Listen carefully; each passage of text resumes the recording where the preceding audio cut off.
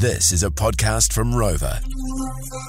Kia ora, Iwi. Lola Cinder, she's here. She's just your friend that's going to give it to you straight. She's not going to beat around the bush, and maybe she's going to give you the answers that you don't want to hear, but that is the best kind of friend you can ask for. So if you need some advice, text us on 463, give us a call, 0800 Win My.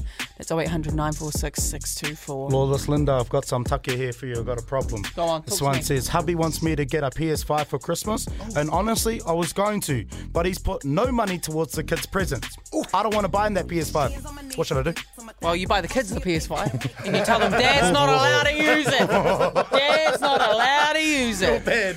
There's one here. My flatmates try to start drama at every cost.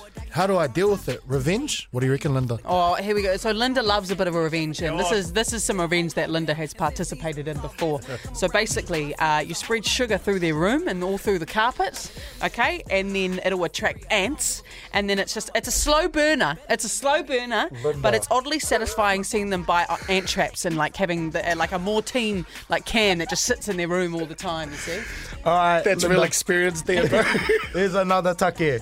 The dairy around the corner shortchanged me yesterday. I wasn't going to make a deal about it, but it was a whole $3.50. Didn't realise till I got home. Should I go back and get what I'm owed or let it go? Well, see, you sound like the kind of person that gets the squad to transfer $1.50 for the $6 Uber. Okay? Oh! So I actually think you need to go home and look in the mirror and think about your life choices. Where's people? Madison, Morena, welcome to the show. Kia ora, Madison. Morena. Morena, you got some advice that you need? Yeah. Talk to me. I work night shift sometimes, and I work at a house.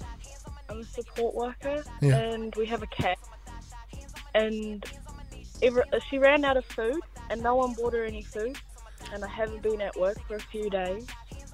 And I went to work last night, waiting for her, and she didn't come home.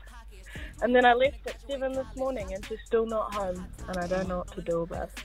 Okay, well, Madison, you know what you're going to do? You're going to leave that cat stuff at the door, because if they can't come home at the right time, then they don't deserve your shelter. They don't deserve your shelter. Leave his stuff at the door so when he comes back, he knows what it is. He knows what it is. You're welcome, Madison. You're welcome. Advice that'll suffice. All right, Ja, wrap us up. Morena. Here you go. Morning. Ja, what's going on? What do you need advice with? So I am in a long distance relationship and it's been 2 days. I've never replied. And I was wondering if that was a red flag.